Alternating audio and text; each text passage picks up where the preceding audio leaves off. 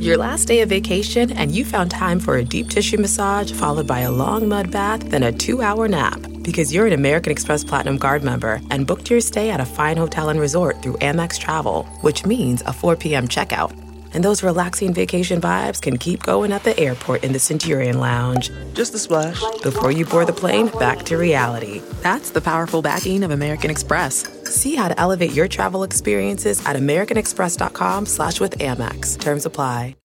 Say hello to a new era of mental health care. Cerebral is here to help you achieve your mental wellness goals with professional therapy and medication management support 100% online. You'll experience the all-new Cerebral Way, an innovative approach to mental wellness designed around you. You'll get a personalized treatment plan from a therapist, prescriber, or both in a safe and judgment-free space. Your Cerebral therapist or prescriber will outline a customized plan with clear milestones along the way, so you can get to feeling your best. With Cerebral, you're not alone in your mental health journey. We're here to empower you to live a fulfilling life. So take that first step towards a brighter future and sign up today at Cerebral.com/podcast and use code WONDERY to get 15% off your first month.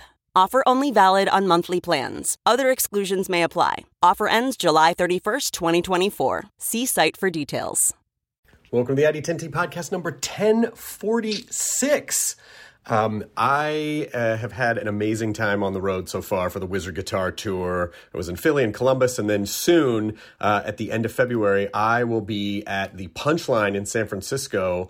And then the following weekend, those dates are the 27th, 28th, and 29th of February. And then the following weekend, March 5, 6, 7, I'll be at the Punchline in Sacramento. It's all a part of the Wizard Guitar Tour. If you go to wizardguitar.com, it will take you to the ID10T tour page, and you can get tickets and see info and all that sort of stuff. So please come out. The shows have been super fun, and I have really been enjoying playing that dang Wizard guitar on the road. So again, thanks to my artist friend Bunny Reese for painting it and doing a spectacular job. It is magical. Let's talk about you, the ID10T community, like Jeremy, who writes, my intrepid husband, Todd Glider, made a thing when he left his job 3 years ago. He decided to learn about Barcelona, Spain, where we had been living for 6 years. There weren't many books in English, and most of the audiovisuals were tourism-related, so he started to interview people. 3 years, 50 interviews, and a lot of research later. He has a completely self-funded and produced 10-part documentary series called Catalunya, Barcelona, The Catalan Story of Barcelona. It looks at 300 years of Barcelona's history from the perspective of the Catalan identity, and you can find it on Amazon, iTunes, and Google Play, or go to catbarfilm.com for more information. Please support his commitment and drive. This is a phenomenal way to, you saw something you were interested in, and rather than go, well, I guess we're not going to learn about this thing, you just went out and made it and created a thing where there formerly was a gap. So thank you, Jeremy, and well done, Todd. That is events at ID10T.com if you want your thing mentioned or promoted here on the ID10T podcast. This episode, Alison Brie, number 3. So this is the third time Alison Brie has been on in our 10-year history. And, she's the best. Alison Brie is just the best. So talented and just so effortlessly funny. And she has co-written a new movie called Horse Girl, which is on Netflix, and it is available now. It just dropped. Today's February 7th, and it came out today. So please go watch and support that. And also Glow. The fourth and final season is coming up soon. And all the seasons that are already up they're just on Netflix, because that's how our entertainment is now. It's just there. It's just there for you. So watch, enjoy, support Alison Brie. And this is the ID10T podcast number 1046, which begins right now. Initiating ID10T protocol.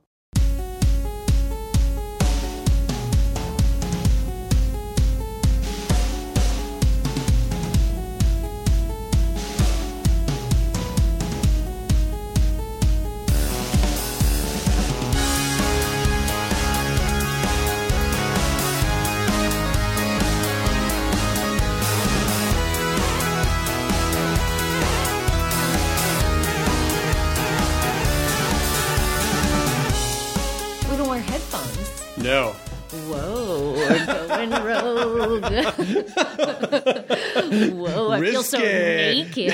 Just my voice just echoing throughout the world. This the raw dog version of podcasting. No headphones. So edgy. Living on the edge. I'm going to use my ears to listen. I'm not going to use very amplification old school. devices. You know, the headphones I just never got into because I think anything that makes people feel like suddenly you're performing because you're listening to your own voice in the headphones and you feel like you're doing you don't get lost in the conversation. It just feels so like and then also like sometimes people are coming here in between things. Sure. It's like maybe they don't want their hair matted down by headphones. That's very considerate of you. You know what? I try to make sure it's comfortable for everybody. I certainly wouldn't want my perm matted down by headphones. It's so funny. I might be running by the market later. I feel like I just have to tell people that when you came in, you go, look, I just got a perm. We're about to start on Glow. I'm like, I know I follow you on Instagram.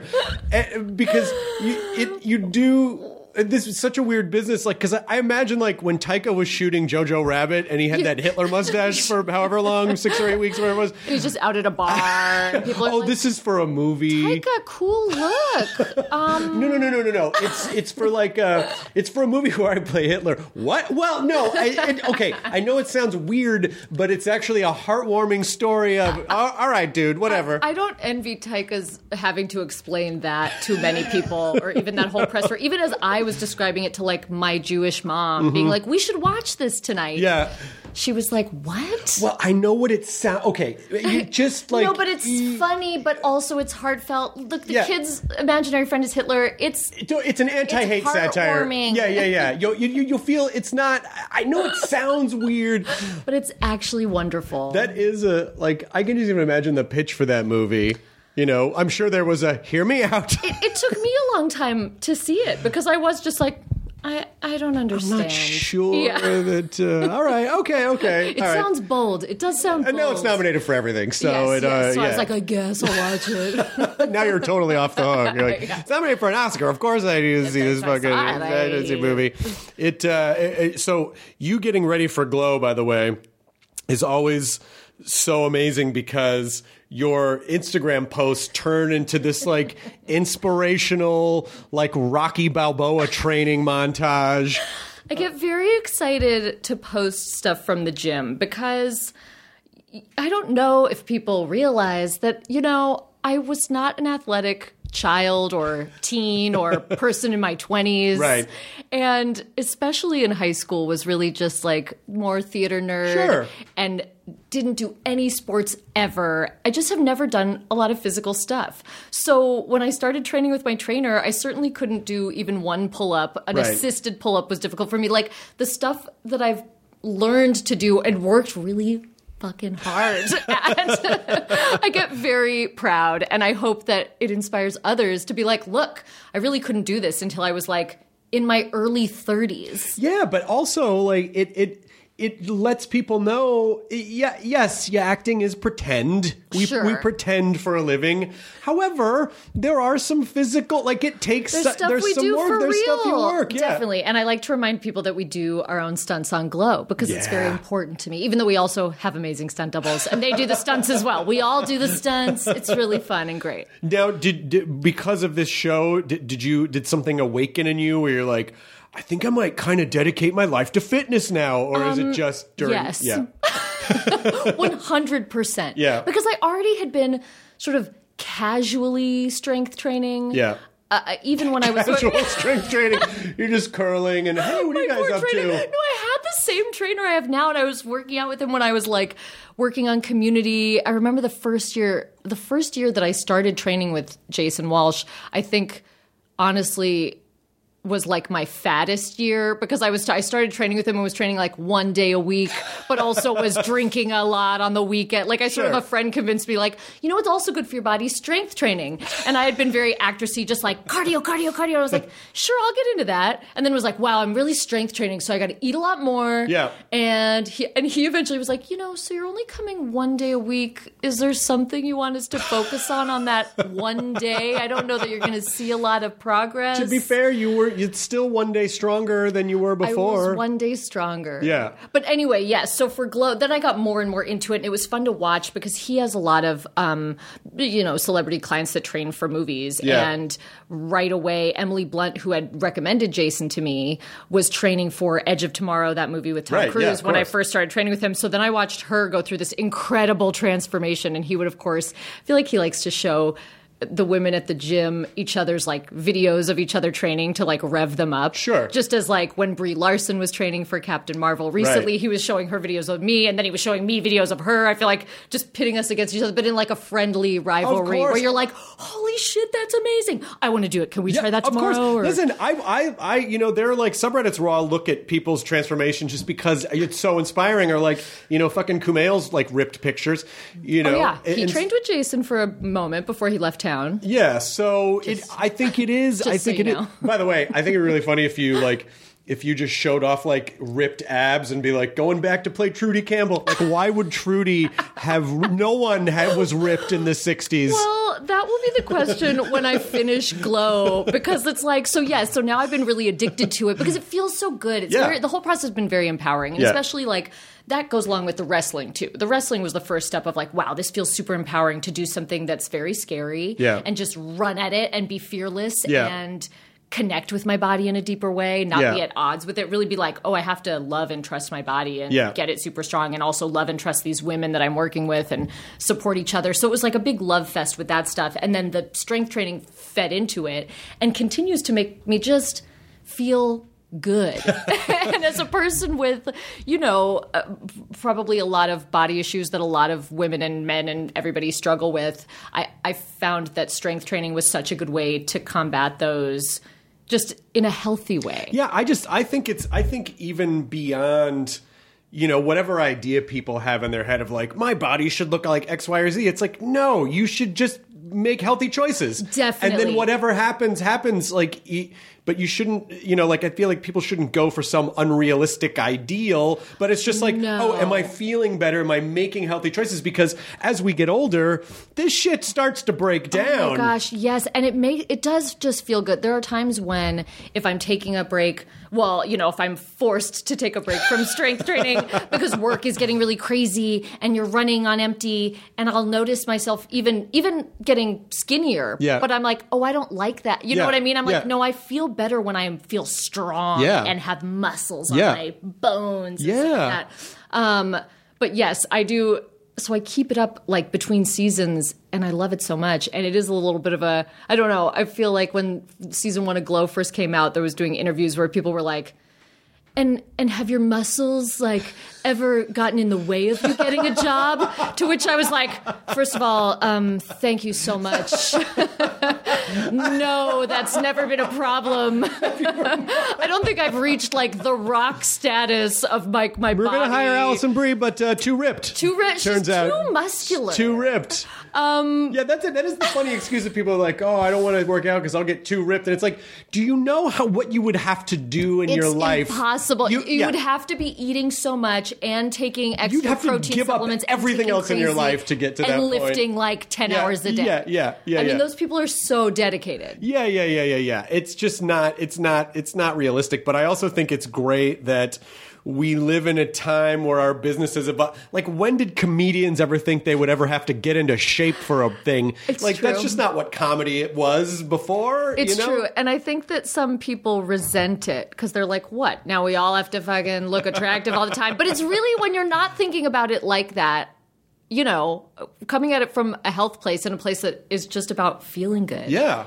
And then in turn looking good. Yes, then that's it just that's a feels byproduct. nice. But you just Yeah. feel better about yourself because I started working with I've had the same trainer for 15 years. Oh, wow. And I just started doing it because I had severe back issues and I was never in Sure. shape. And, I had just gotten sober then after a couple of years. And so I was like, oh, I want to do something for myself. But I think it's just that sort of thing that you do where you're saying to yourself, hey, you know what? I'm worth it to invest Yes. a little bit into my health. And it kind of just makes you feel better overall for that reason. Definitely. I mean, I also think there are larger things about it, like goal setting and goal achieving. There are other things that are like life lessons that are, if you work hard at something, then you get the thing, that makes you feel good. But definitely, yes, going into the hardest I ever have trained with Jason, which would probably be before season 1. Yeah.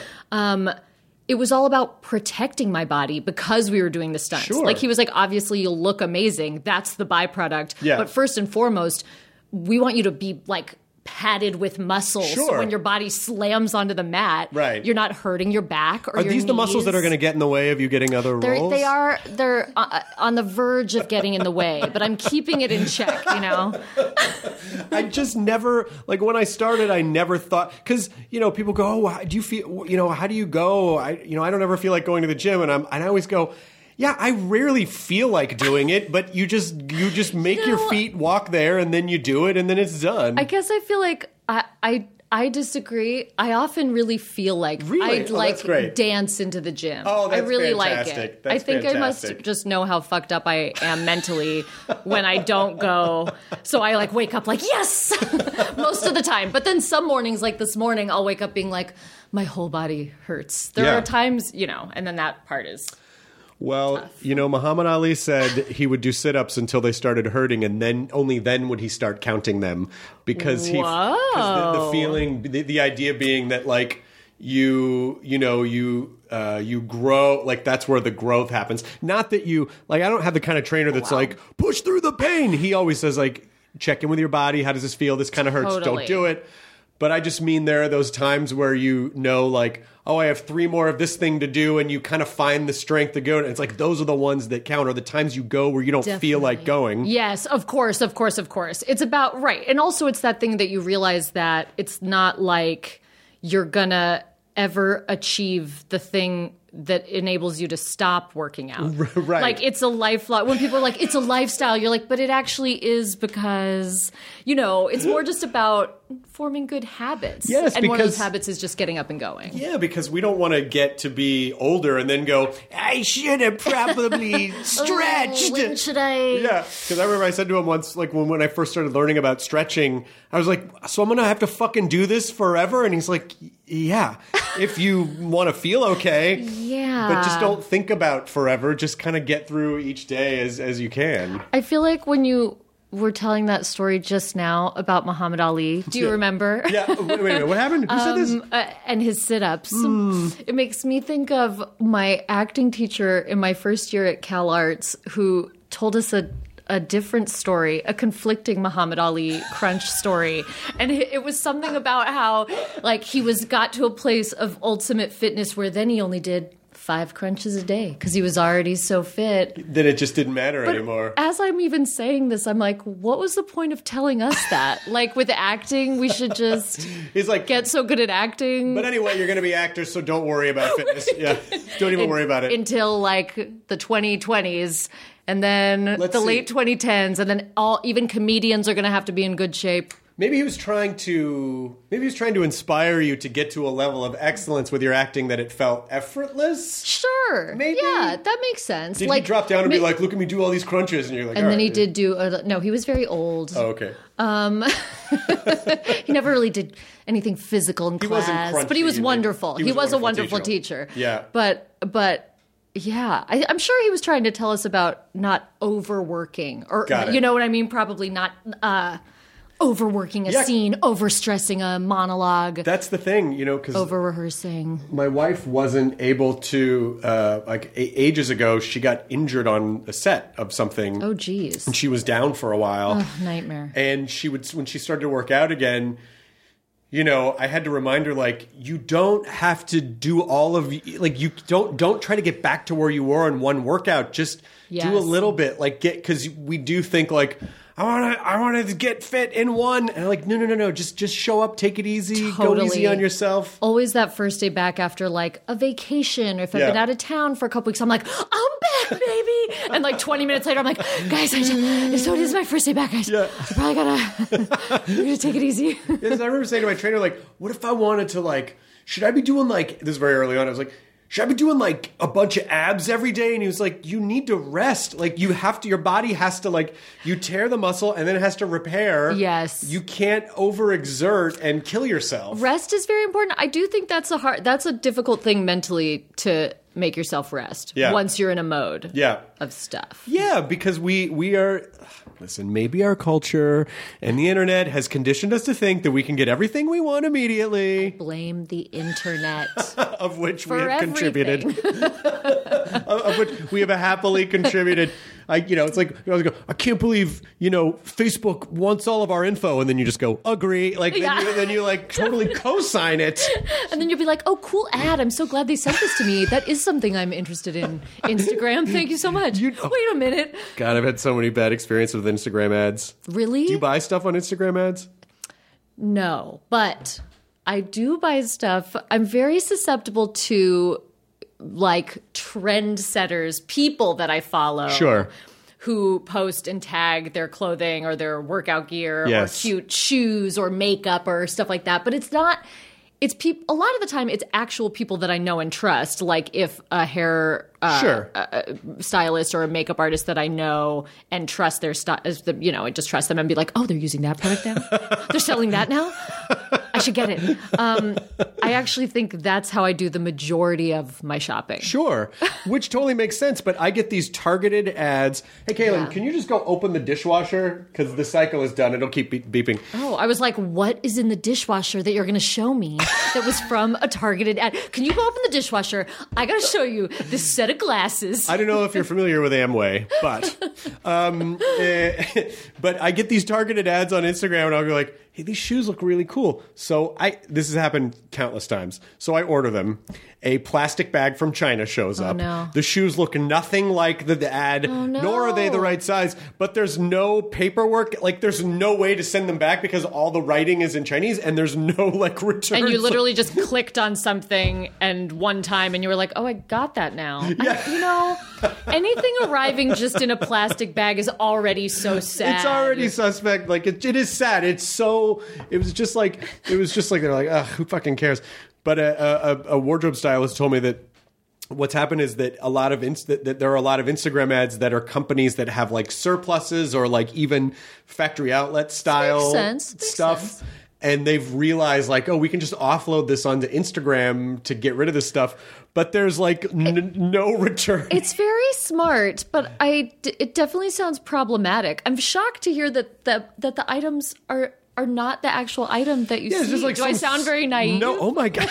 I'm shocked. But the shoes don't even look the same? That's crazy. So you're saying that he wasn't a Nigerian prince who just needed to hold some money in your account for a while? This is why I just go straight to like Emily Ratajkowski's account to be like, what's her bra and underwear line she's selling? Thank you. Great.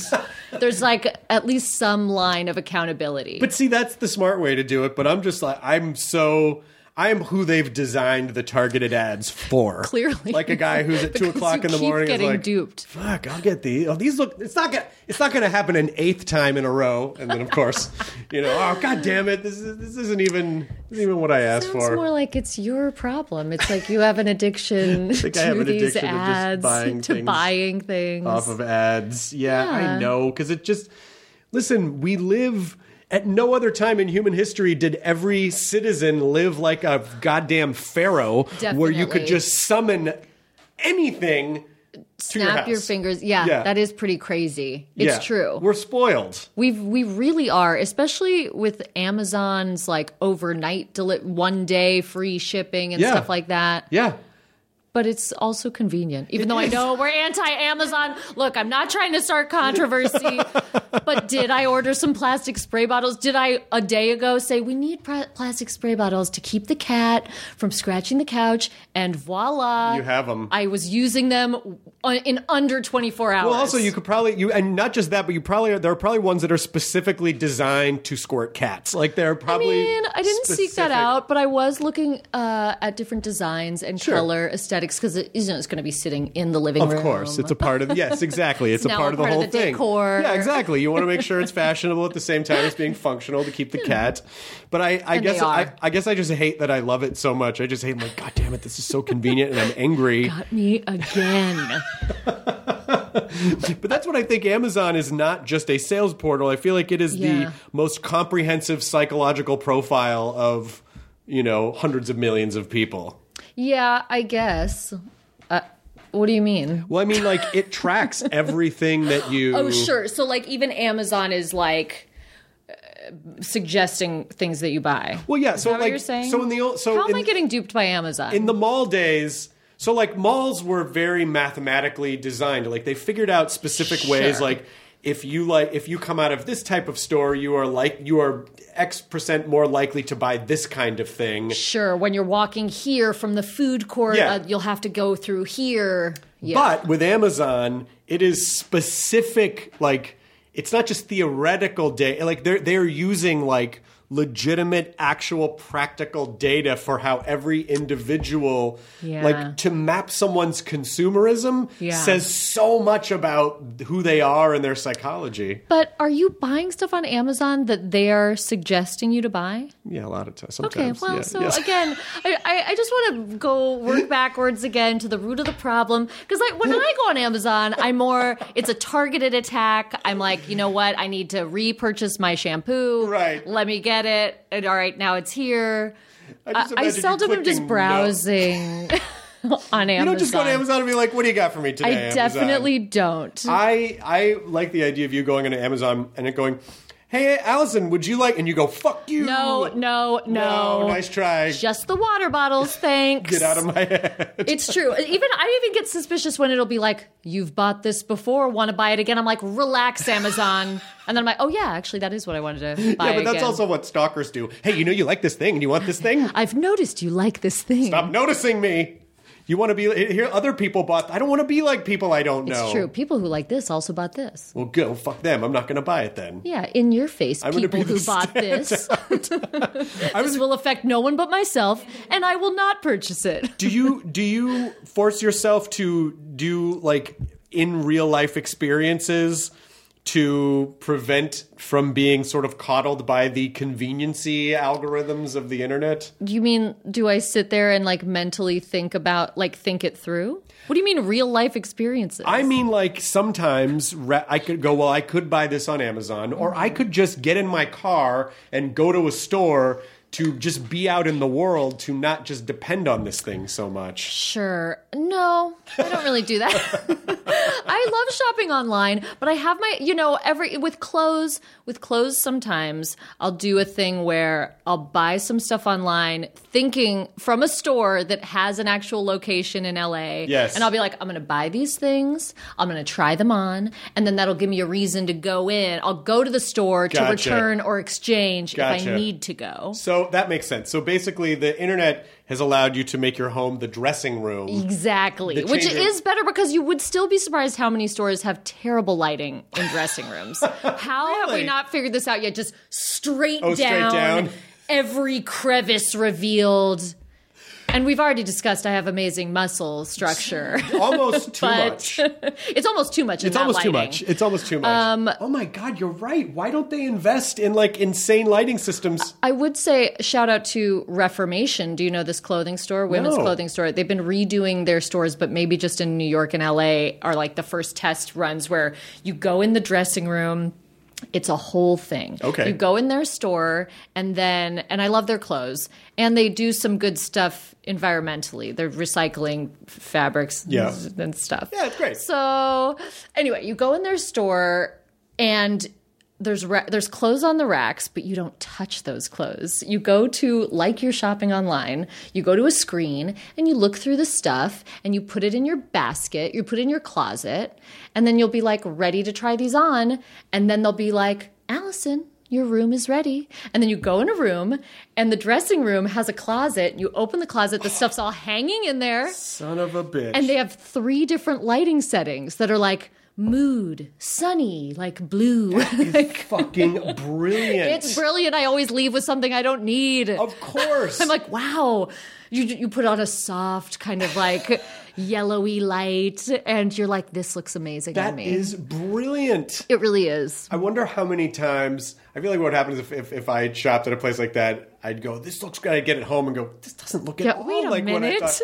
I don't have 3 different lighting settings in my home. I guess I've never fully I've gotten home and been like, I didn't need this. But I never have felt fully duped. I actually just think they're putting their best foot forward. They are trying to give you a good experience. Yes, and it's very nice. Well, we were driving by the the Grove yesterday, and there's a giant, it's like right on Fairfax and 3rd. Yes. And I think there's a Whole Foods there, but then there's this giant retail store that had been empty for a while. And it was like, it said like, the Britney Zone. I'm like, what the fuck is the Britney Zone? And Lydia was driving, so she goes, look it up. And I looked it up. So it is actually the most genius thing I've ever heard of. It is it's a pop-up retail experience for Britney Spears fans. Wow. So first of all, you have to buy, if I'm understanding this correctly, if I'm not, please don't sue me, Britney Zone.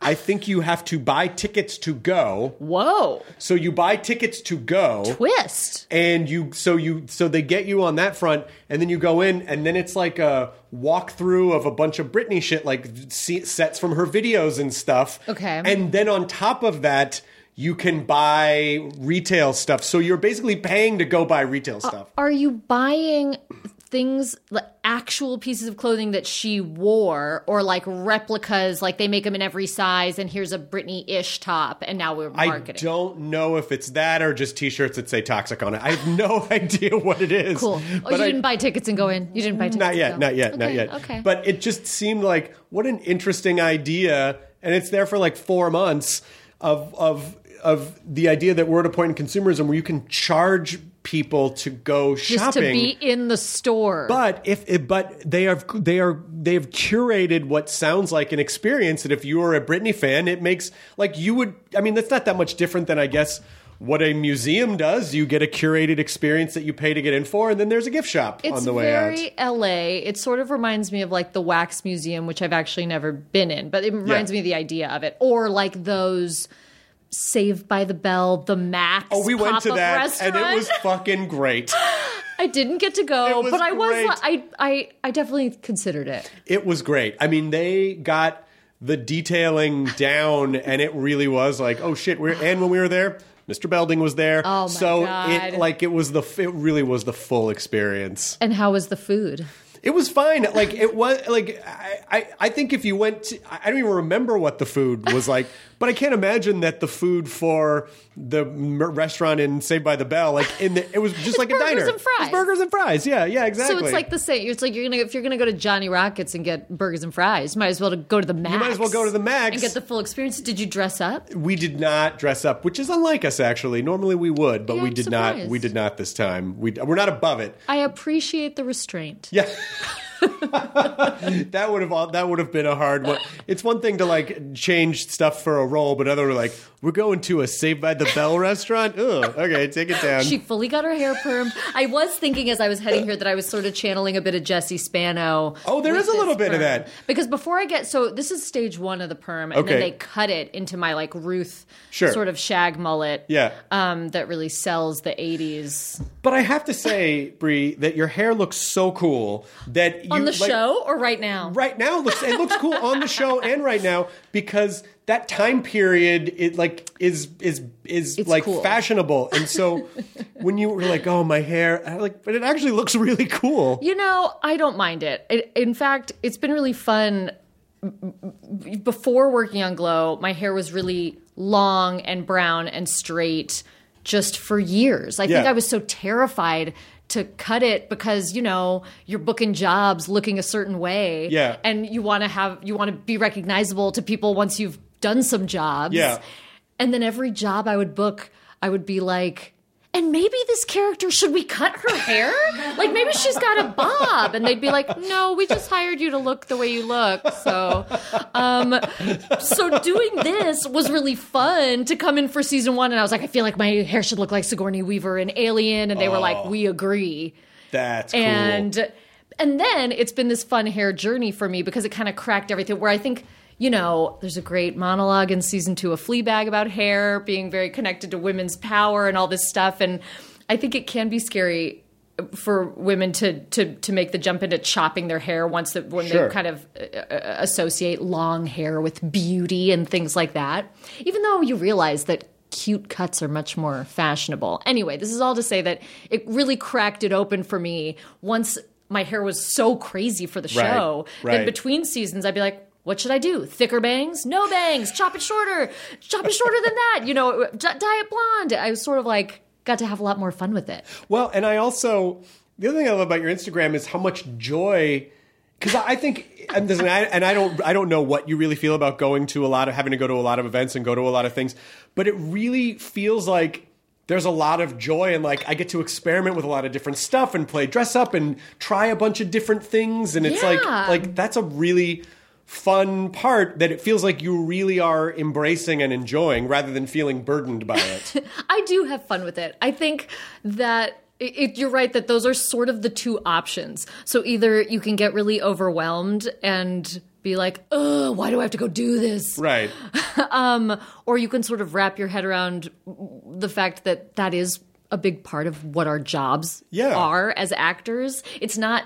You don't really have the luxury, especially now, of being just like, I'm an actor and I get lost in roles, but I don't talk about my work. That it also just doesn't make any sense to me. And I think on the flip side is that I am really proud of the stuff I work on, and I love Glow so much. Like I've been in a good place these past few years where I've really only been doing jobs that I really love. I don't feel like I've been taking a job just to work on something. Right. So I am really excited to talk about the stuff. Yeah. And also some sort of switch flipped even in the past couple years where I started just feeling incredibly grateful to have fans that watch the stuff that I do. You know what I mean? Yeah. I don't know. I think maybe it did come from a place of feeling very overwhelmed and bombarded by lots of stuff and getting fully shut down and then going, wait a minute. It's so great I get to do this thing and people watch it and they like it. And it's so hard. I have to go do a Q&A for an hour and then stand there for 30 minutes while people tell me how much they love me and the thing I worked on. Like, twist my arm, And especially with Glow, because it's been such a special experience all around. I love the women I work with and the men. Yeah. I feel like I've grown a lot as a person through doing it. So when you're so connected to a job, it means even more when people like it and appreciate it. Well, you've worked on so much cool stuff, though. I mean, like, I have. You have this amazing, it's just like Mad Men was fantastic, but then Community was great. Just this gem. And Community is sort of like, it's sort of like Firefly in that way that people are like, they always are going to want you to make more.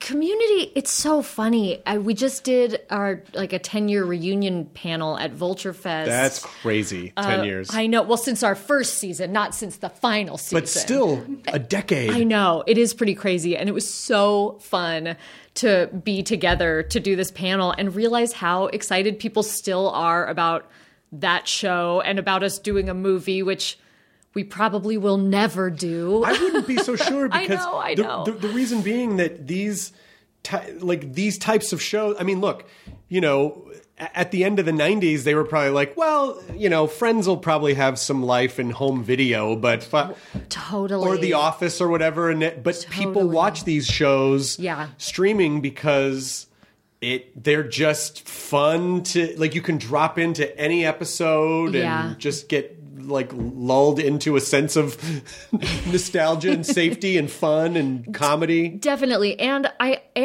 think the further that I get from it, the more my personal nostalgia grows for Community. So maybe right after we wrapped, I was like, Jesus, a movie? No, we've been through so much already. Whereas now it was a tumultuous run. Listen, it was the beginning of that show should have been like that like when you get on Big Thunder Mountain at Disneyland, get ready, buckle up, here comes the wildest ride in the West. We had no idea. But even just gearing up for this 10-year reunion, which again was probably like 2 hours of my life, like getting to Vulture Fest, taking some photos and doing this panel. Yeah. But they had asked us beforehand to tell them our favorite episode so that we could talk about it on the panel. And in nerd mode, I was like, yes, it was very Annie from Community. It was very me just being like, I'm going to take this very favorite episode. Okay, this is a daunting task. I'm going to have to rewatch some episodes. Okay, let me hit the ones I think might be my favorite first.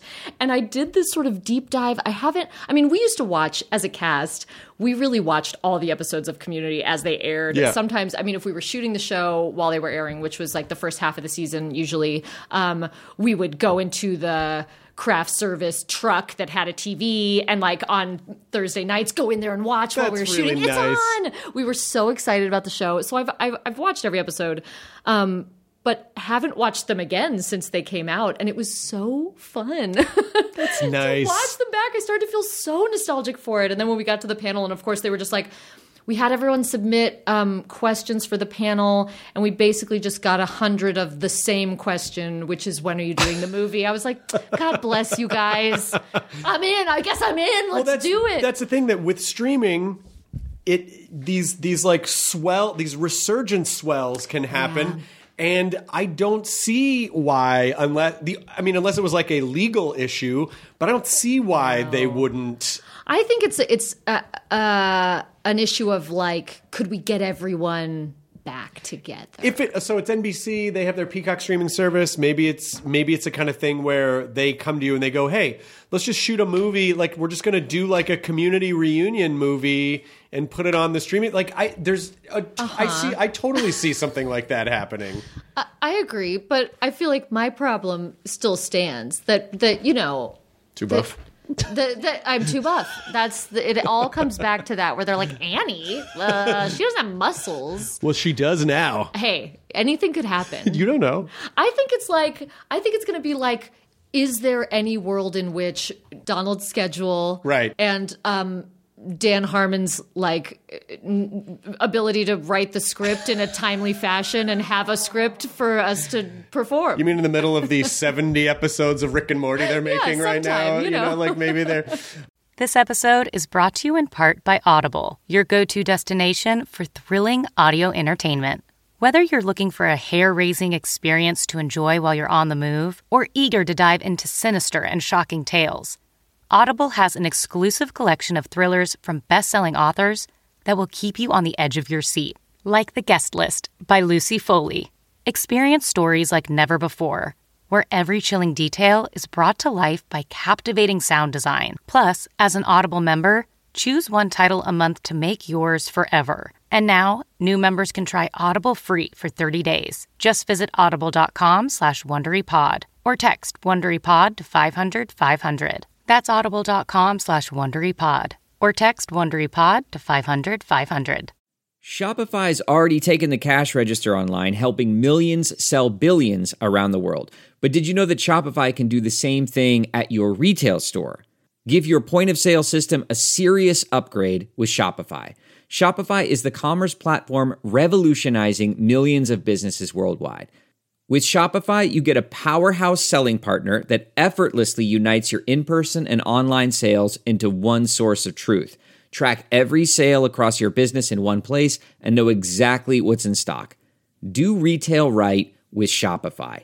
Sign up for a $1 per month trial period at shopify.com/Wondery, all lowercase. Go to shopify.com/Wondery to take your retail business to the next level today. Shopify.com/Wondery. But I totally think that, everyone was so... I mean, that was such a springboard for everyone and such a special moment in time that, I think if everyone in the cast went on to win Oscars for stuff and was, booked 5 years in advance, that everyone would be like... still be a little bit like, I'll come back. Still going to make time to go shoot for a week or 2 weeks or whatever, like anything to come back and make this happen. Because that, for you guys, that was like... I mean, it almost weirdly was sort of like a community college experience. It totally was. It really was. I mean, for me, it was like a comedy clinic. Yes. Because I had been working on Mad Men for a couple years, but otherwise I hadn't done a lot of work on television or in films like after college.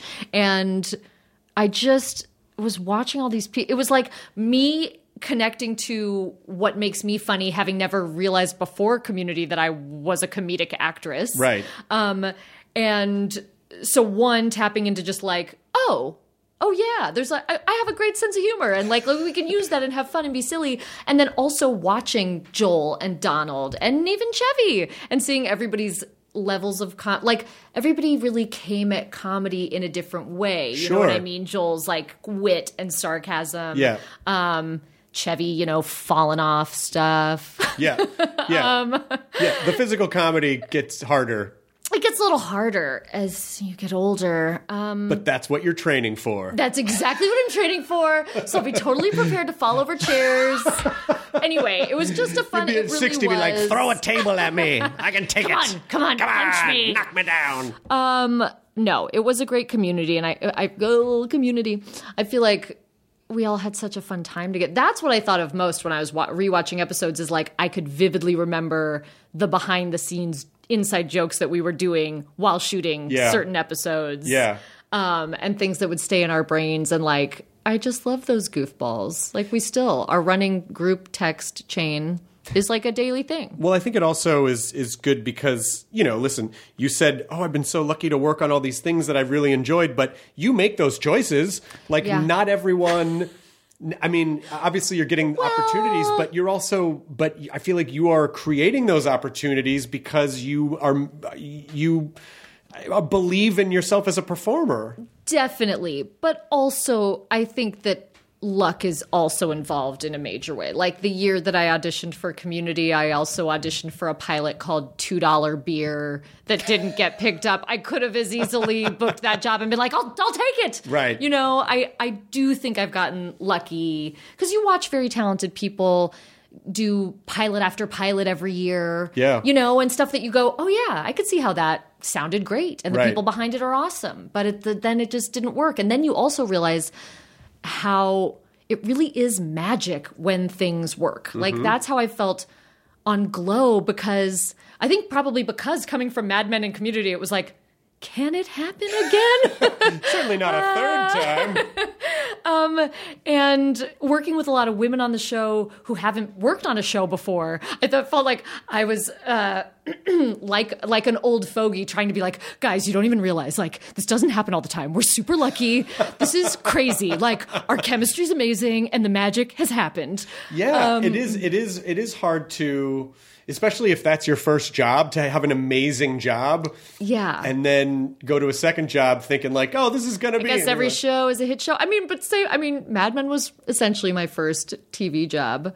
So I guess I had a bit of that. Yeah, but what's great is that now that you've done this like 3 times in a row, I feel like the business trusts you. Yes. And so you're going to get even more and other opportunities because you have been a part of it. I hope so. There's just no question. Like you I don't know. I'm because you can do dramatic stuff, but you also are such a phenomenal comedy actor too. So I just feel like there's so much that you can do. Thank you. The question will be how will you trusting your gut, how do you know what to pick? How do you not, not listening to someone, you should do this. I don't know if I should do it. No, trust me, That is the most daunting thing, definitely, as we're going into our final season of Glow. This is going to be the 4th and final season. Yeah. So it's so nice it's a real luxury to know in advance that it's the last season, because in addition to our showrunners getting to write like an amazing final season and tie everything up in a bow, we also have a slight jump start on like, great, gonna be free, looking for other work starting in June. So that's a great advantage, but it's interesting as I'm like reading stuff and even just trying to wrap my head around that, which is kind of difficult to do while we're still gearing up to shoot the finals. It's like I'm not ready to say goodbye to Glow yet, even though they're like, you should be thinking about the next thing now. It's like, I'm not ready. But it's a tricky thing to sort of weigh. Yes, it's exactly what you're talking about, where there's a lot of people who will be like, on paper, this is the job. This is the job you should do next. or this makes sense career-wise Right. from where you've been already. And I do think gut has a lot to do with it. And I also think we're all always growing and changing. I certainly feel like have grown and changed, and my taste has changed, and the things like, as you work on something, then certain things get fulfilled. So now looking at the next thing, you're like, well, what else hasn't been like, I don't want to keep doing the same thing. And I Right. really feel like I haven't. Not is the at other all. luxury is like from Mad Men to Community to Glow. It's like, whoo, what else? And also not just 3 different types of shows, but 3 completely different characters. Thank you. So it is, for you, I think it's going to be this sort of fun thing of like, oh, wow, Who's what the do I next want to person? What do I want to do? Totally. Do I want to be some weird this or like a, you know? Yeah, definitely. Yeah, it's all that stuff, and kind of saying and weighing that against even my own life, I guess, and who I am and my age and you know what I mean. Where you Yeah. start to go like, and now I feel this way as a person, and then the other factor too of, I think, the kind of people that you want to work with. Yeah. And in that way, you know, Glow has been so opposite to Community in terms of just the tumultuous nature of Community as a show. Yeah. There were some volatile people. There was a lot of uncertainty, always on the bubble, getting pulled off the air, getting pulled back on the air, Dan Harmon getting fired, rehired, getting canceled, getting picked up by Yahoo Screen. Right. Right. You know, do you remember the infamous Yahoo Screen? It had 1 year. I remember moderating the panel when Dan came back. I mean, that was exciting. At Comic-Con. Yes. And then Dino Stamatopoulos asked a question from the audience. Like, he stood in line and asked a question. He was like... Starburns. Yeah. So, Dan, I guess unfuck Sony then? Or whatever it was. And Dan was like, all right. And it was... That was a good Dino impression. Yeah, so he was harassing Dan because... And Dan was, like, on his best behavior. So he was like, okay, all right. Yeah, we get it, you know. I agree. And next question? Next question. No. I just want to make sure that we're clear, you know. Totally. I think that was the year he came out as Iron Man in like an Iron Man in like the boxes. Sounds right. And That sounds right. I think. I can't remember, but maybe we were in like the biggest hall at Comic-Con. You were. Comic-Con for Community, that's insane. Our fans are the best. yeah, it was like 7,000 people, you know. That's 7,000 crazy. people. But anyway, I guess so the flip side of that has been this like female oasis of like feminist power on the set Yeah. of Glow, where things have been super harmonious. And I mean, there's always a lot going on making a show and a lot of personalities and a lot of things happening, but having a very united cast and crew and you know, it just checked so many boxes. And also you're like, oh, okay, so it is possible to have like a pretty great, the Community environment was great. So I don't know exactly what I'm trying to say. But I know what you mean. Like, you where just mean in terms of the environment. Like it didn't feel, you're just talking, I think you're just talking about the volatility and how little control over it everyone felt. Yes. And this, to me, what you're saying, just like this show just feels like the production just feels very comfortable. Yes. And Everyone's that's different. like, yes, there's just like a real lack of drama for a show with 15 female characters. There's a Right. real lack of drama, needless drama. And also not showing up, everybody being like, so we're working next week, right? Yeah. Has Guys? the show, are we still shooting, but it's not airing? Cool, good to know. I've been reading some weird stuff on the internet. Are we sure we're going to be here next week?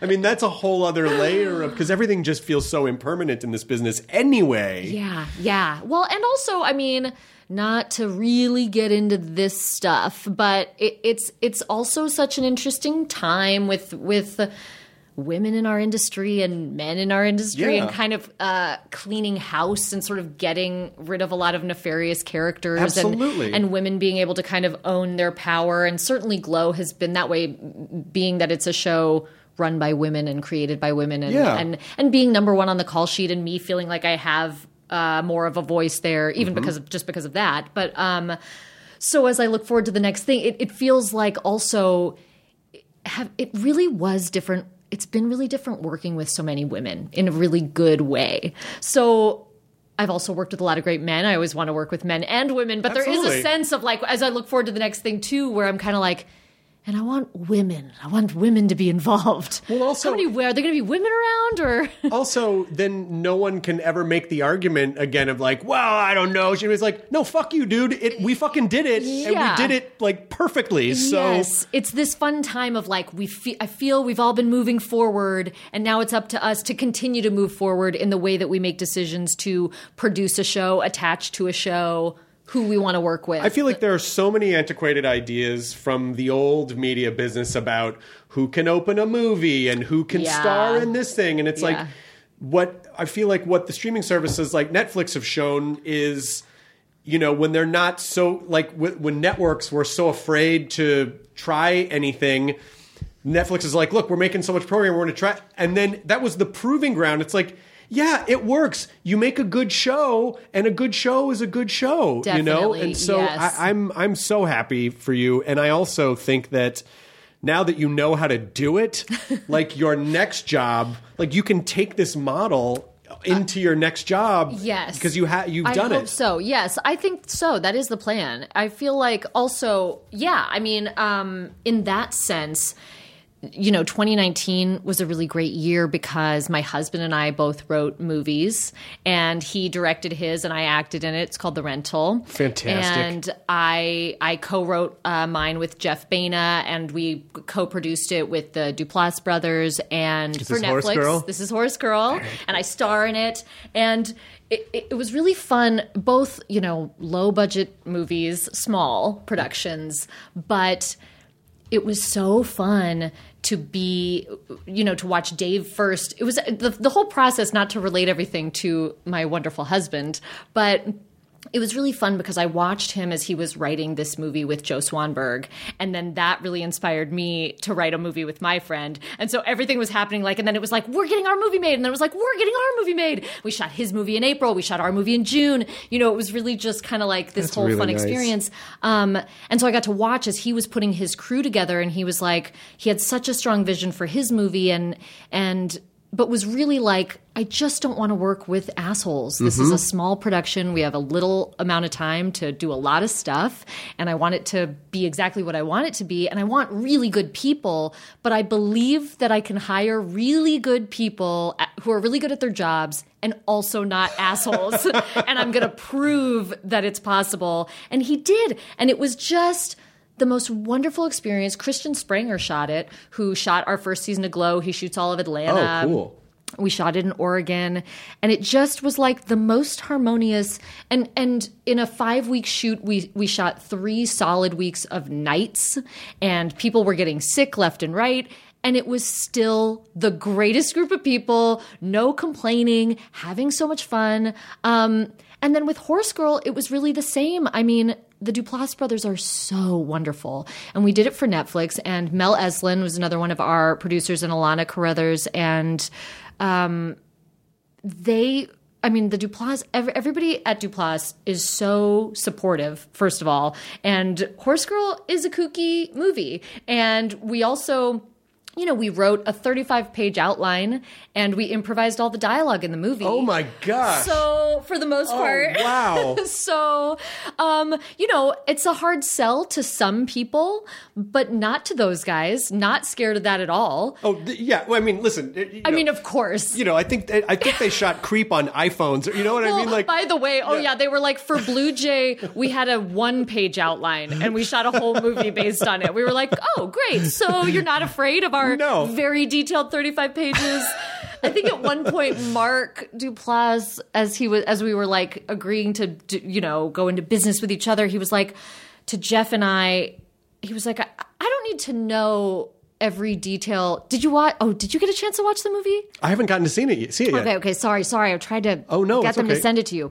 But he was like, I don't know if I need to understand every aspect, but do you guys know what's going on? And we were like, we definitely do. That's a great producer question. He was like, great, then I'm on board. And anyway, it was the same type of thing where everybody, and I do find this actually a lot about independent film, because the people that are there to do it are doing it because they love their jobs, they love the material, or they love the people that are already involved. So it was just another absolute love fest. And it did make me feel good about producing and more getting on the other side of the camera and being a part of putting the job together to ensure that it is the love fest that I want it to be. Yeah, you know? but how exciting is that? Because listen, you can act and stuff and go, oh look, hey, I watch this thing. But this, like, you ideated this, like this was you made this, you manifested this thing out of thin air. You guys manifested this out of nothing. That's an incredible feat. I'm super excited about it. I kind of still can't even believe it because we put the whole thing, it has also came together very quickly. We wrote it in 2018, we shot it in 2019, and it's coming out February 7th. Incredibly fast as for movies. It was like a summer to summer in terms of putting it together, which was so great. And yeah, it's the first thing I've ever written. And it was it was so cool to have a partner like Jeff because he's also so on board. And basically, I think I wouldn't have, this was a good toe dipping into writing. And we're actually working on another thing together now because I just think I didn't have the courage to do something first on my own, to just sit down alone, pen to paper, and be like, I'm going to flesh out this idea. I totally understand what you mean. You want to work with someone who's experienced. I mean, like, the first thing that I ever wrote was with a much more experienced person because I'm like, I don't know how that... And I think I also, it's like you want some validation of, or I called my managers early on to be like, I'm thinking of writing this thing, and sort of soft-pitched part of the idea, and they were like, we don't know about that. I mean, like already at 2-sentence pitch level, they were already like, what if it was more like this? What if there were less, ideas about aliens? But you got to do it the way that you wanted to. Well, I was like, okay, never mind. I'll just never talk to you guys about it again. And I'm going to go pitch it to my other friend. Yeah, P.S. And especially since we're talking about, like, when Netflix has... like all of everything, there isn't an idea that's too... I took a screenshot of it. There's a goddamn show on Netflix called The Sniffer, and it's about a guy who sniffs things. No. He's like the mentalist, but he sniffs things. It's a Russian show. There's like multiple seasons of it.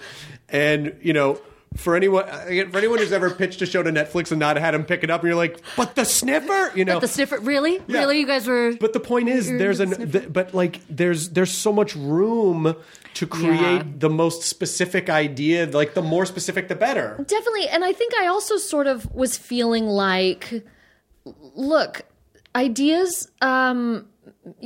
derivative ideas will always get made, and they will continue to get made on a mass level of like, studio heads are still scared, I think, to make things that are too different. Sure. Because they don't want to lose their jobs if it doesn't work. Exactly. The stakes are very high, and there's millions of dollars involved.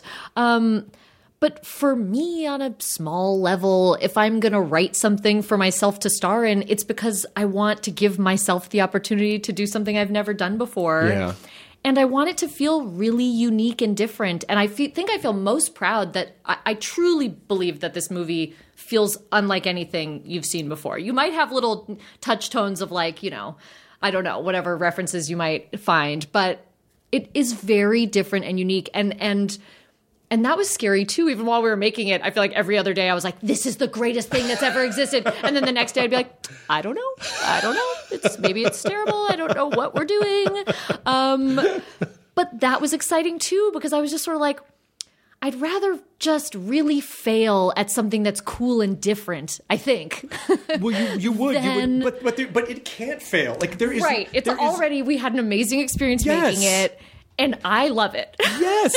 You literally cannot fail. And also, because it's Netflix, it doesn't have to make $100 million. Definitely. And the audience is going to love it. Like the people, I mean, it just isn't. Its audience will find, and it's definitely not for everyone. I think that was a fun conversation to have with everyone involved, and even Netflix being like, totally. Yeah. Like, and to kind of feel good about that. Like, it's fun to make something that's maybe not for everyone. Yes, because that means you're saying something. Like this at all. That means you're saying something. Right.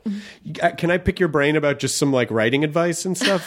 Just as... I mean, you can try. No, because it was, I have not written a movie yet, but I really want to write a horror film. And so what... how did you, like, what, even though you kind of did the outline and improvised the dialogue, how were you motivating was it a daily thing? Did you have a daily routine, or did you kind of wait to get struck by inspiration? It was a daily thing. I mean, the funny part about like also Baina and I coming together and then finding that we love collaborating together is like a lot of it was born out of convenience because we live very close to one another.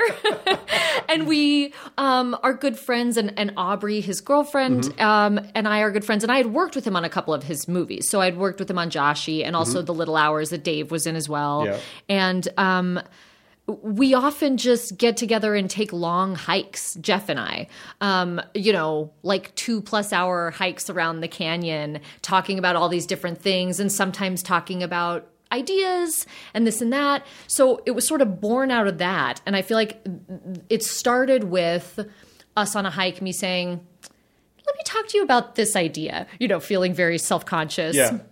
And then the longer we hike, even on that first hike, yeah, I'm into it. And then, in hour 2, and what if this happened? Yeah, I could see that. And what if this happened? And what if this happened? And then we probably did like 2 more just long hikes of talking about the idea.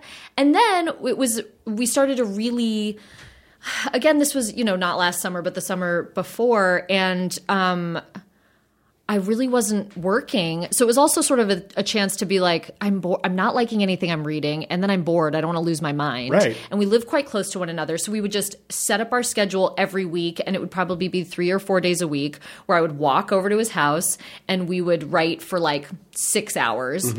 Both of us with our computers open in Final Draft, like typing on the same, open document. Yeah. Because someone was just asking me this. They were like, does he do a pass and then send it to you and you do a pass? I was like, not at all. Oh, you were doing the collaboration. It was like very simultaneously in collaboration, sitting. And so we would just started with a super loose outline of like, here's the idea and here's kind of who this character is and what other characters are there. And then kind of delved into like, and what's her routine? And then just kind of every time we'd go back through it and comb through again and again and kind of spread out the world a little more.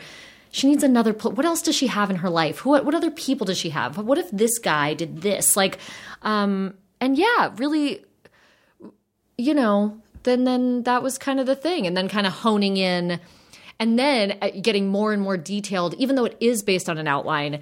This is probably, I feel like, certainly for Jeff, I feel like this is the most intricate improvised movie that has existed. There are loops of time and, there are themes we're exploring that are kind of complicated. So there was a lot of then combing back through it to be like, is this landing? Are we connecting this? Does this make sense? In what realm is this, doing that? And also there are a lot of personal aspects to it because the impetus for the whole idea was sort of about my personal family history and things like that. So it was like, and then going back through for the emotional, once it got to a good place, I think doing passes for all those kind of different things of like, is it making sense on multiple watches? Would everything still make sense? So you were just asking as many questions as possible and then trying to answer those questions. Because a lot of the dialogue was improvised, were other people in the movie, did you have like rehearsals or like get people together to try to kind of to get to know each other a little bit? We really didn't end up having time to do that because a lot of the people, again, on such a small production, people are... you can kind of get people when you get people. So people are like flying in and then shooting the next day for a week and then they're gone. Right. But pretty much with all of the actors, I think with every actor, we did either a Skype meeting or a face-to-face, like hour-long meeting to go through all the scenes and just sort of discuss their arc and what happens in each scene. Because the way that Baina does these improvised movies, it's not as loosey-goosey as you might think. Okay. And so each scene is really, it's more just like we want the actual dialogue to be improvised so it sounds like it's organic and is coming out of these people's mouths. But when you read the outline, it's paragraphs of this person enters the room and says this to, I mean, doesn't say this, but It's like, not like an improv game. it's and it's not as freeform as, again, my husband Dave has worked with Joe Swanberg on his show Easy. And he's like, sometimes we'd be shooting these scenes where we'd be talking about something and then we'd get into some other thing that wasn't even really part of the thing. And Joe would be like, go there. And I'm like, oh, we would not be. We'd be like, sorry, no. We don't have time to do We actually have these 3 major plot points you're going to have to hint at in the next 4 sentences. And then it becomes really like the first take, we would start with a wide shot and do that a few times. And by the 3rd take of the wide, we would pretty much lock in the dialogue. And then even by the time we would come in for coverage, sometimes our script supervisor would type up the dialogue. It'd be almost like your memory, like on the spot, you're like, oh, great. So that's what we're saying in the scene now. Oh, that's great. So it was really fun. And especially because in the little hours, it was all in Jeff's mind, and I was one of those actors being like, oh, interesting. And also we were 14th century nuns, improvising, but very comedically. And that was a little scary, and I was still sort of learning how Jeff worked. And this time it was a real great advantage having created it with Jeff and being the main character that's in every scene, because there was just a lot less left up to question. You know what I mean? And if an actor is improvising in a scene with me, I can be guiding the scene sort of towards where it's meant to go. Absolutely. And it also, like, it really... You've built this really empowering career, which I feel like you're allowing yourself to say, like, rather than settling for just whatever is out there, you're able to say to yourself, like, what do I want to do? And what do I want to explore? And I feel like your biggest challenge moving forward is going to be, because I would imagine you're going to get more right. This is going to lead to a whole other grove of opportunities. So. And so you're going to be like, do I want to write more? Do I want to act more? How do I know? I mean, it's going to... Definitely. Which sounds like a luxury, but it'll be stressful because you'll be like, oh, God, I like all of it. What do I do? Even already, because this idea, because it's so personal to me and had been something that I had been thinking about for probably 10 years, you know what I mean? Like my whole life, sort of like concepts that are baked into this that are like just so personal that I am a little bit like, well, maybe that was my one idea. Do you know, like, what is the next idea? I don't really know. It took me so long to have the courage to share this first idea with anyone. Right. I'm not like this machine of like, or this, and how about this pitch about this? And all right, I got a mystery for you. I got a comedy. I got a, so that certainly will be interesting to me. Getting the smile and confidence you've been dreaming about, all from the comfort of your home, isn't a total mystery with Byte clear aligners. Just don't be surprised if all your friends start asking, what's your secret? Begin by ordering your at-home impression kit today for only $14.95. Byte clear aligners are doctor-directed and delivered to your door. Treatment costs thousands less than braces, plus they offer flexible financing, accept eligible insurance, and you can pay with your HSA FSA. Get 80% off your impression kit when you use code WONDERY at Byte.com. That's BYTE.com. Start your confidence journey today with Byte. Whether you hydrate to live or live to hydrate, Liquid IV quenches your thirst faster than water alone. With 3 times the electrolytes of the leading sports drink, plus 8 vitamins and nutrients for everyday wellness, all in a single sugar-free stick. Liquid IV is perfect for daily use before a workout, when you feel run down, after a long night out, or on long flights. Basically, anytime you need a pick-me-up, however you hydrate.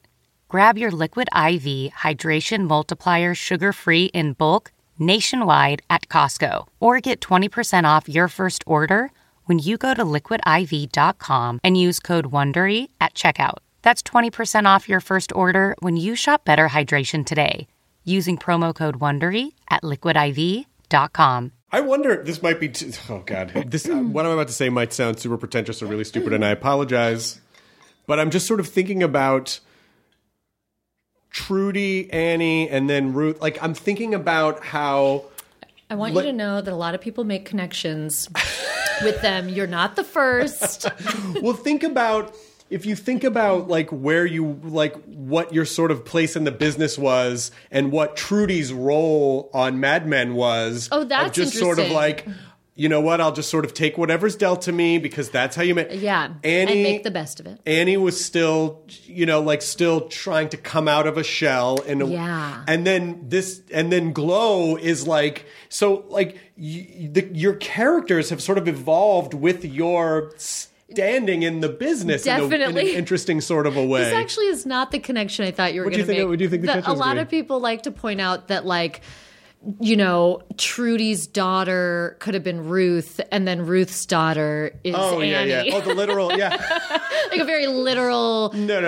time. I was going for the, two people smoking behind a coffee. I was like, well, what if this represents the... It's true. No, it's very true. I hope that... I would hope that my work does reflect that. And I guess that is sort of what I was talking about earlier when we were talking about looking forward to the next thing, that like, I can't disassociate sort of, yes, where I am, what my current mindset is about my place in the business or about how I feel about myself as a woman or a person or a working person, actor. Like, it does inform the thing. You know what I mean? Not like not saying that I don't want to play like a meek person. And in fact, in Horse Girl, Sarah is a very quiet, sort of awkward girl. But she does actually sort of find an interesting source of power. Anyway, but yes, I do think that there is something to... I don't know. It's like I'm not articulating it, but there is something to, as I grow and change as a person and come into my own power more and like feel more confident and comfortable expressing my ideas and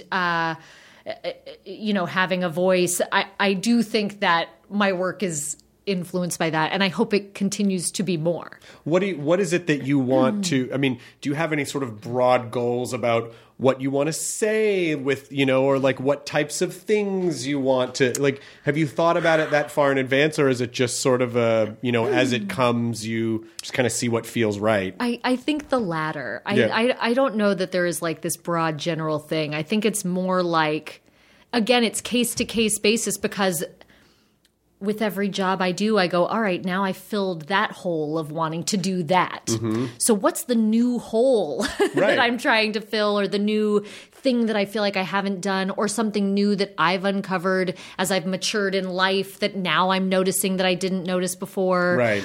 And then I think from there, it's also about, this exciting moment, even in my own household, like, Dave wrote a movie and I wrote a movie, and now the next logical step to both of us is like, we should write something together so we can do another thing together. And what thing do we want to tap into there? And then it just comes more, I think, from a place of just, what I want to do or uncover, things that feel unique and different and things like that. I have a startling confession to make, which is that, and this is something that I have a little bit of an avoidance issue with shows that I like.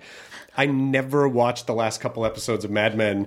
And in fact, and I was the same with Deadwood. I loved that show, and I did not watch the last episode of Deadwood for like 5 years. But did you watch it recently? Because then they did the Deadwood movie. Yeah, but since I didn't watch I did actually watch the last episode. Yes, but there's a weird avoidance thing that I have, because like I don't want it to be over. Yeah. And so like I avoided watch. I know what happens in the last episode because it's been read the years. Articles. I've read the articles and people have told me and everything. But there are shows that I get really attached to that it's really hard for me to like let go of. Yeah. But I know that near the end, Trudy was having none of Pete's shit anymore. But they came back around and actually had an incredibly romantic and happy ending. Did they? Okay, good. So maybe you should have watched, because the second to last episode may be some of my best work on that show. I know it's a weird thing to admit and to say, but it is hard for me to...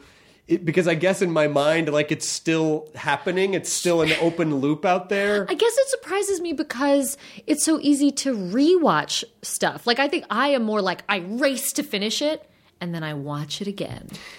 For me, there's a little bit of, I know this sounds weird, but I get, like, weirdly sad. As people do, I get emotional, like when a show really attached to the characters. And so it's hard for me to let it go. Yeah. And so when I don't watch the last episode or two, it's sort of like It's still current. It's like yes, I'm delaying this sort of like this is going to bum me out that this is ending. Yeah. I mean, obviously, I had to watch the last episode of Breaking Bad because I was hosting a show about it, and it was a perfect ending. I just watched all of Breaking Bad for the first time ever. Oh yeah, and I mean, it's incredible. It's a journey. Like, it's an incredible... Dave loves when I come to something like very late, but then have my hot take, and he'll get home and I'll be like, babe, Breaking Bad, great show. Oh my God, Cranston's incredible. He's like, honey, don't say this to anyone else. I don't know if you've seen this Breaking Bad program. Recently, I guess a couple years ago when, what was the latest Paul Thomas Anderson movie about the dressmaker? Oh, yeah. Phantom Thread. Which we were obsessed with Phantom Thread, and we do this often. Like recently when Once Upon a Time in Hollywood came out, we went back and rewatched all of Tarantino's movies. And when Phantom Thread came out, we went back and watched all P.T. Anderson's movies, which have always been my favorite movies. He's one of my favorite directors. And we rewatched There Will Be Blood, and we're brushing our teeth, and I was like, God, Daniel Day-Lewis. Let me be the first to say, greatest actor of our time? He's pretty good, turns out. He's like, honey, don't repeat that. They just start tweeting that. D. Lewis, pretty good. I don't know if you guys have noticed this. Joaquin Phoenix, incredible actors. You know what's been really interesting is that since Joker broke all these records and everything, we've seen a glut of movies on Netflix that Joaquin Phoenix was in that I guess just either never got released or whatever. But it's that thing of like, oh shit, now's the time. So it's just like all these movies that we've never heard of that he's starring in. They're like, when did these get made? They were just sitting on it like, I don't know what to do. Look, now, get them out now. I love doing that on Netflix or also even just on iTunes. You'll go on iTunes, it's like all the new releases. Yeah. But then there's like a bunch of Will Ferrell movies, and you'll be like, and then trying to guess and do the math backwards of like, oh, what does Will have coming out that we should, or who just got nominated that's up here now? That's the thing. I think sometimes there are those movies that for whatever reason, they make them and then they just kind of sit around and then... Done a few of those. Yeah, and they're like, oh, now, get out now. Yeah. Oh, this is on again. Where'd you put that, Joaquin? I put it right here. I don't know where it is. Oh, get it up. Got to get it on Netflix. Definitely. But again, it's just terrifying. It's such an odd, interesting, and also exciting time in terms of content platforms. It's just like there are a lot of options now, but everything's just so up in the air about what's gonna stick around, what's gonna be the thing. It scares me a little because now there's just so many. It's overwhelming. So now it's the opposite where it's like there's tons of work. Mm-hmm. You're going to be able to work. Yeah. There's tons of shows getting made, but which ones will break through? Which ones will connect with people? There are so many good actors working on really good shows that no one's watching. Yeah, because it's not even about will the show connect with people. Will the platform that it's on connect with people? Will they get behind it? Are people watching Apple Plus and Disney Plus? And, I bought them all. I get them all. Yeah, so I'm like, you know what? I try to take a real stand and be like, I'm not going to get every I should watch the morning show. Everyone's talking about it. I'm not going to get everything, but I can write it off because it's technically a business expense. We'll just do the trial year, and then we'll see if we resubscribe. Dave, we have to go to a lot of events. People are going to ask about stuff, and just to not look like assholes, we have to watch everything, I guess. Watch everything. Just keep up on all of it.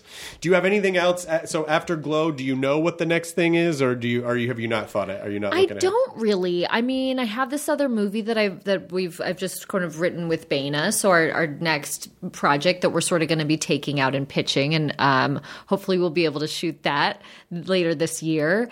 And I'm going to be directing again on this season of Glow. Fantastic. So I'm really excited about that. And I guess I do have, I'm about to, you know what? I can talk about this because they're announcing it tomorrow. I'm about to shoot this movie, Happiest Season, with Kristen Stewart and Mackenzie Davis. Oh, wow. And an amazing cast of Mary Steenburgen, Aubrey Plaza, and it's a holiday family comedy. It's great. That centers around a gay couple, which is Just great. You know, it's like a studio comedy, That's fantastic. holiday fun movie. I'm really excited. You are living the dream, Allison It's the best. Brie. The only funny thing about working on Happiest Season is I'm shooting it before we start shooting season 3 of Glow. Okay.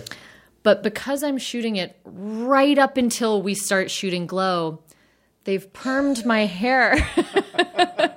And anyone who's seen Legally Blonde knows Yes. that a perm takes a few days to set in. You can't wash your hair for a few days. Okay. And then, so for Glow, it's always like, it's like a 5-day process between getting the hair permed, letting the perm set for a few days, washing it, giving it another day to kind of settle. Then they cut it into like the Ruth cut. Right. So because I'm going straight from this one production into Glow, they're like, we'll allow you to do this movie, but you're going to have to perm your hair before shooting that movie so that it's ready to go. So you have for Glow. permed hair in this movie. Yes, but I think, well, and I just was out there prior to getting it permed, meeting with the hair and makeup department, and they were like, great, we're going to style your hair super straight. I was like, I will have a perm. I should let you know. And the woman's look on her face, the hairdresser, just, why?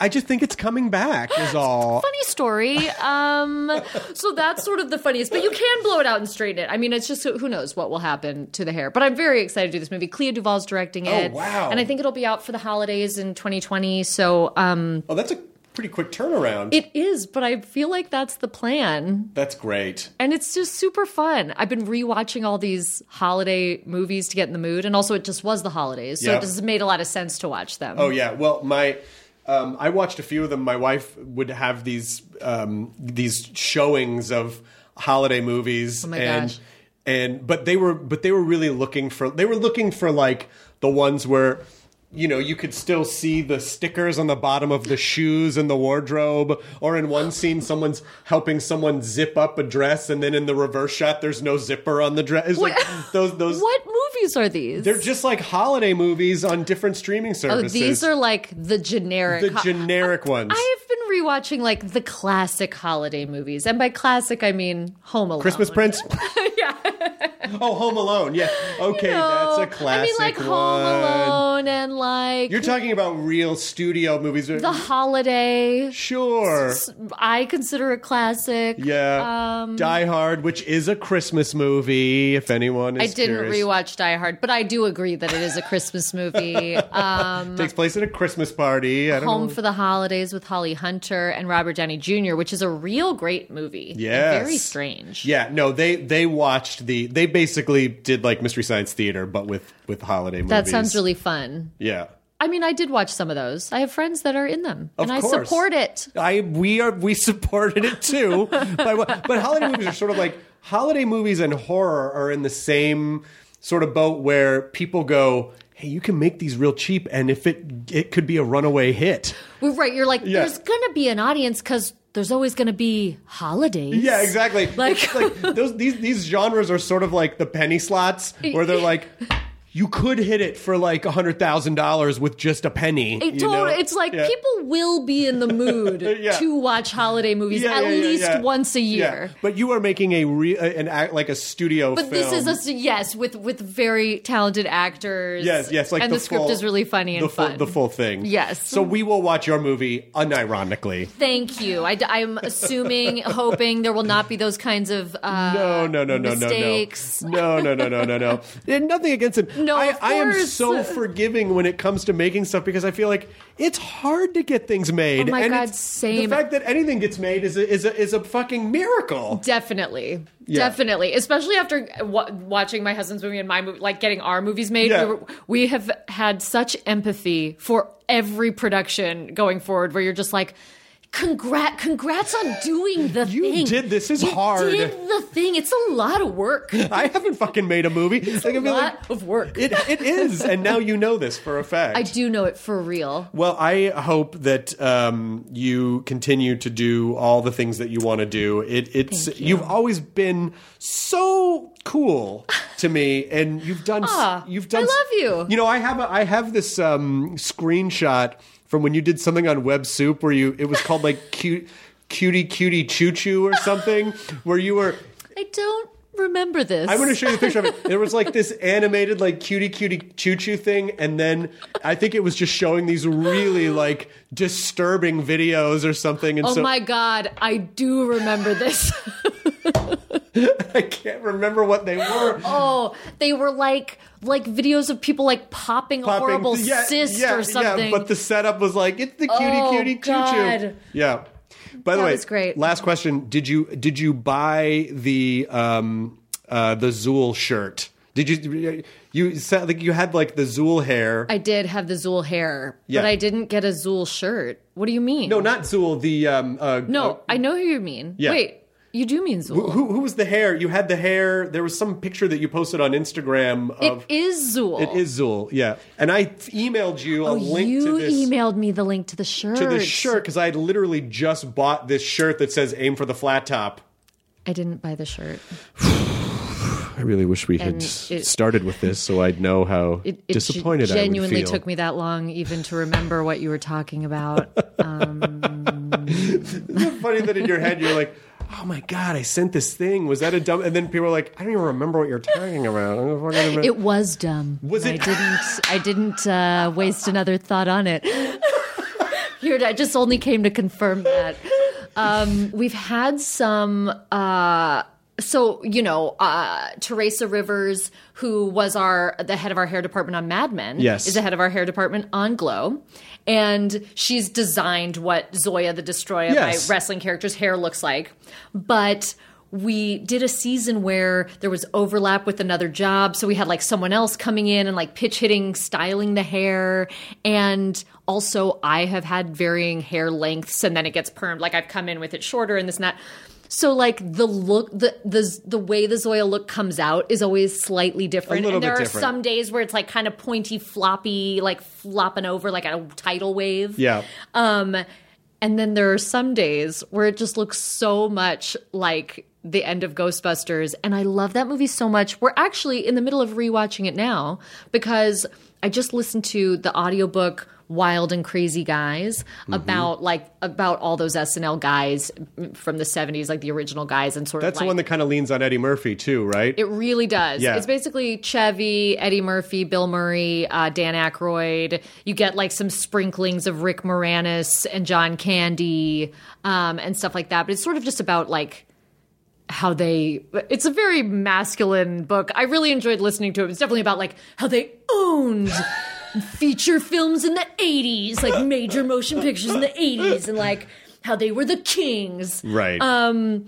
But, so there's a lot of good stories about Ghostbusters and things like that, which has always been one of my favorite movies. Well, I don't know if you've seen it, but there's a docuseries on Netflix called The Movies That Made Us. I have seen it. The Ghostbusters one? We watched the Ghostbusters one and the Home Alone one. How could you, I think I may have teared up a little bit when Harold Ramis's daughter was saying, that he and Bill didn't talk after Groundhog Day much for whatever reason that no one knows. And then he shows up when Harold is sick. Dying, and then they spend all this time. He doesn't even know where he lives, and the police. He just shows up and asks the police, where's Harold Ramis living? Because he's Bill Murray. They're like, touching. Over there. Yeah, we'll drive you. Yeah. Yes, it was very touching. And it was actually very interesting to watch that in the midst of listening to the audiobook because they do go into depth a little more about kind of what went on in Groundhog Day, which we also just rewatched a couple nights ago. And it's like, we're really hitting up, I don't know. We're just going through that. Yeah, because I heard that he doesn't, it's not his favorite thing to talk about, Bill Murray. Groundhog Day is not his favorite thing to talk about. Yeah, sounds like he wouldn't want to talk about it. But this book kind of explains some of the backstory on it? It does, sort of. And it just sort of delves into people's behaviors and things like that. All right. It's not my place to... No spoilers. People's bad behavior. I will listen to it myself. Yes. I will listen to it myself. Groundhog Day, though, still a great movie. It totally holds up. Ghostbusters, my God. Yeah. All time. Yeah. Sigourney Weaver is my hair idol. She is... And my also, just a regular idol. I mean, she's just phenomenal in everything. Everything. She does a take in Working Girl where she gets caught at the end for scheming, and then they're like, get your bony ass out of her or something, and she just has this I simply don't appreciate the way you're ass. Yeah. It's such an amazing Don't use language like that. It's such voice. it's so layered because it's like she's caught, but she still is a prideful character, and she's still she's amazing. Well, watching, because in the book they talk about how Bill Murray was. I mean, it sounds like this is how he works on every one of his movies, is basically arriving day one of production. Is he going to show up or not? not? No one's sure if he's even doing the movie. He's in France? I don't know. And then on the first day of filming, he does arrive and everyone's relieved. And then he throws the script out, which he's read in the car, and then improvises all his scenes. Yeah. And you're like, it's been working great for him. It's kind of worked out okay. And you rewatch like this first scene where he goes to Dana Barrett's apartment in Ghostbusters, and he's like, this is all him improvising, like playing the keys on the piano and going, they hate that. And then you watch her in the scene, and she's so great too. Like, I just feel like I have even more respect also knowing that she had no idea what Bill Murray was going to do. And she rolled with it. And she's just staying in character, like, she's so good. Yeah, that movie, the craziest thing to me, start to finish, 10 months. That fucking movie. That is the craziest thing. And when they were pointing out in the documentary about like the visual effects, they're like, don't hold too long on that shot. And then they hold on it, you're like, oh my God. What? Everyone just was like, yep, put it out. Great print. It's kind of amazing. It really is amazing. Well, anytime you want to come, listen, anything you need, Alison Brie. Anything you need at all. Thank you very much. I don't even know what that would be. I don't even know what I could. But anything. If you need me to, if you need me to bring I'll bring you a cup of sugar or something. If you and Dave run out of sugar. I was going to say cup of sugar, and then I was like, it's so dated. Don't say cup of sugar. Yeah, I didn't know what else to. We were mind melding. If you need a cup of internet, like I don't know what is. I want you to order things on Amazon just to buffer. Like if I want it, but if it's not good, then you have to keep it. That's the deal. I'll be a task rabbit. Great. Yeah, if that were ever you. Thank you so much, Alison. Thank you for Brie. having me. And then Horse Killers, people. It's available now. People should just go see it on Netflix. Yeah, and Glow, which is also on Netflix. Glow, which is always on Netflix. Always on Netflix. Season 4 will be out later in the year. Okay, great. The end. ID10T scanning complete. Enjoy your burrito. Hey grown-ups, The Cat in the Hat Cast is a new podcast from Wondery, perfect for the whole family. Join the Cat in the Hat and your favorite Dr. Seuss characters as they get whisked away on a new adventure every week. Fish dreams of creating his very own polite and quiet podcast. That is, until he gets a surprise visit to his Fishbowl podcast studio from the Cat in the Hat himself, and it becomes very clear that the cat has other plans for the podcast. And those plans are the opposite of quiet. Sing along to new favorite songs, try your luck at Titanic tongue twisters, have some fun with wondrous wordplay, and most importantly, bring your family along for all of the adventures in the Cat in the Hat Cast. Follow the Cat in the Hat Cast on the Wondery app or wherever you get your podcasts. You can listen to the Cat in the Hat Cast early and ad-free on Wondery Plus. Join Wondery Plus in the Wondery app or on Wondery Kids Plus on Apple Podcasts today.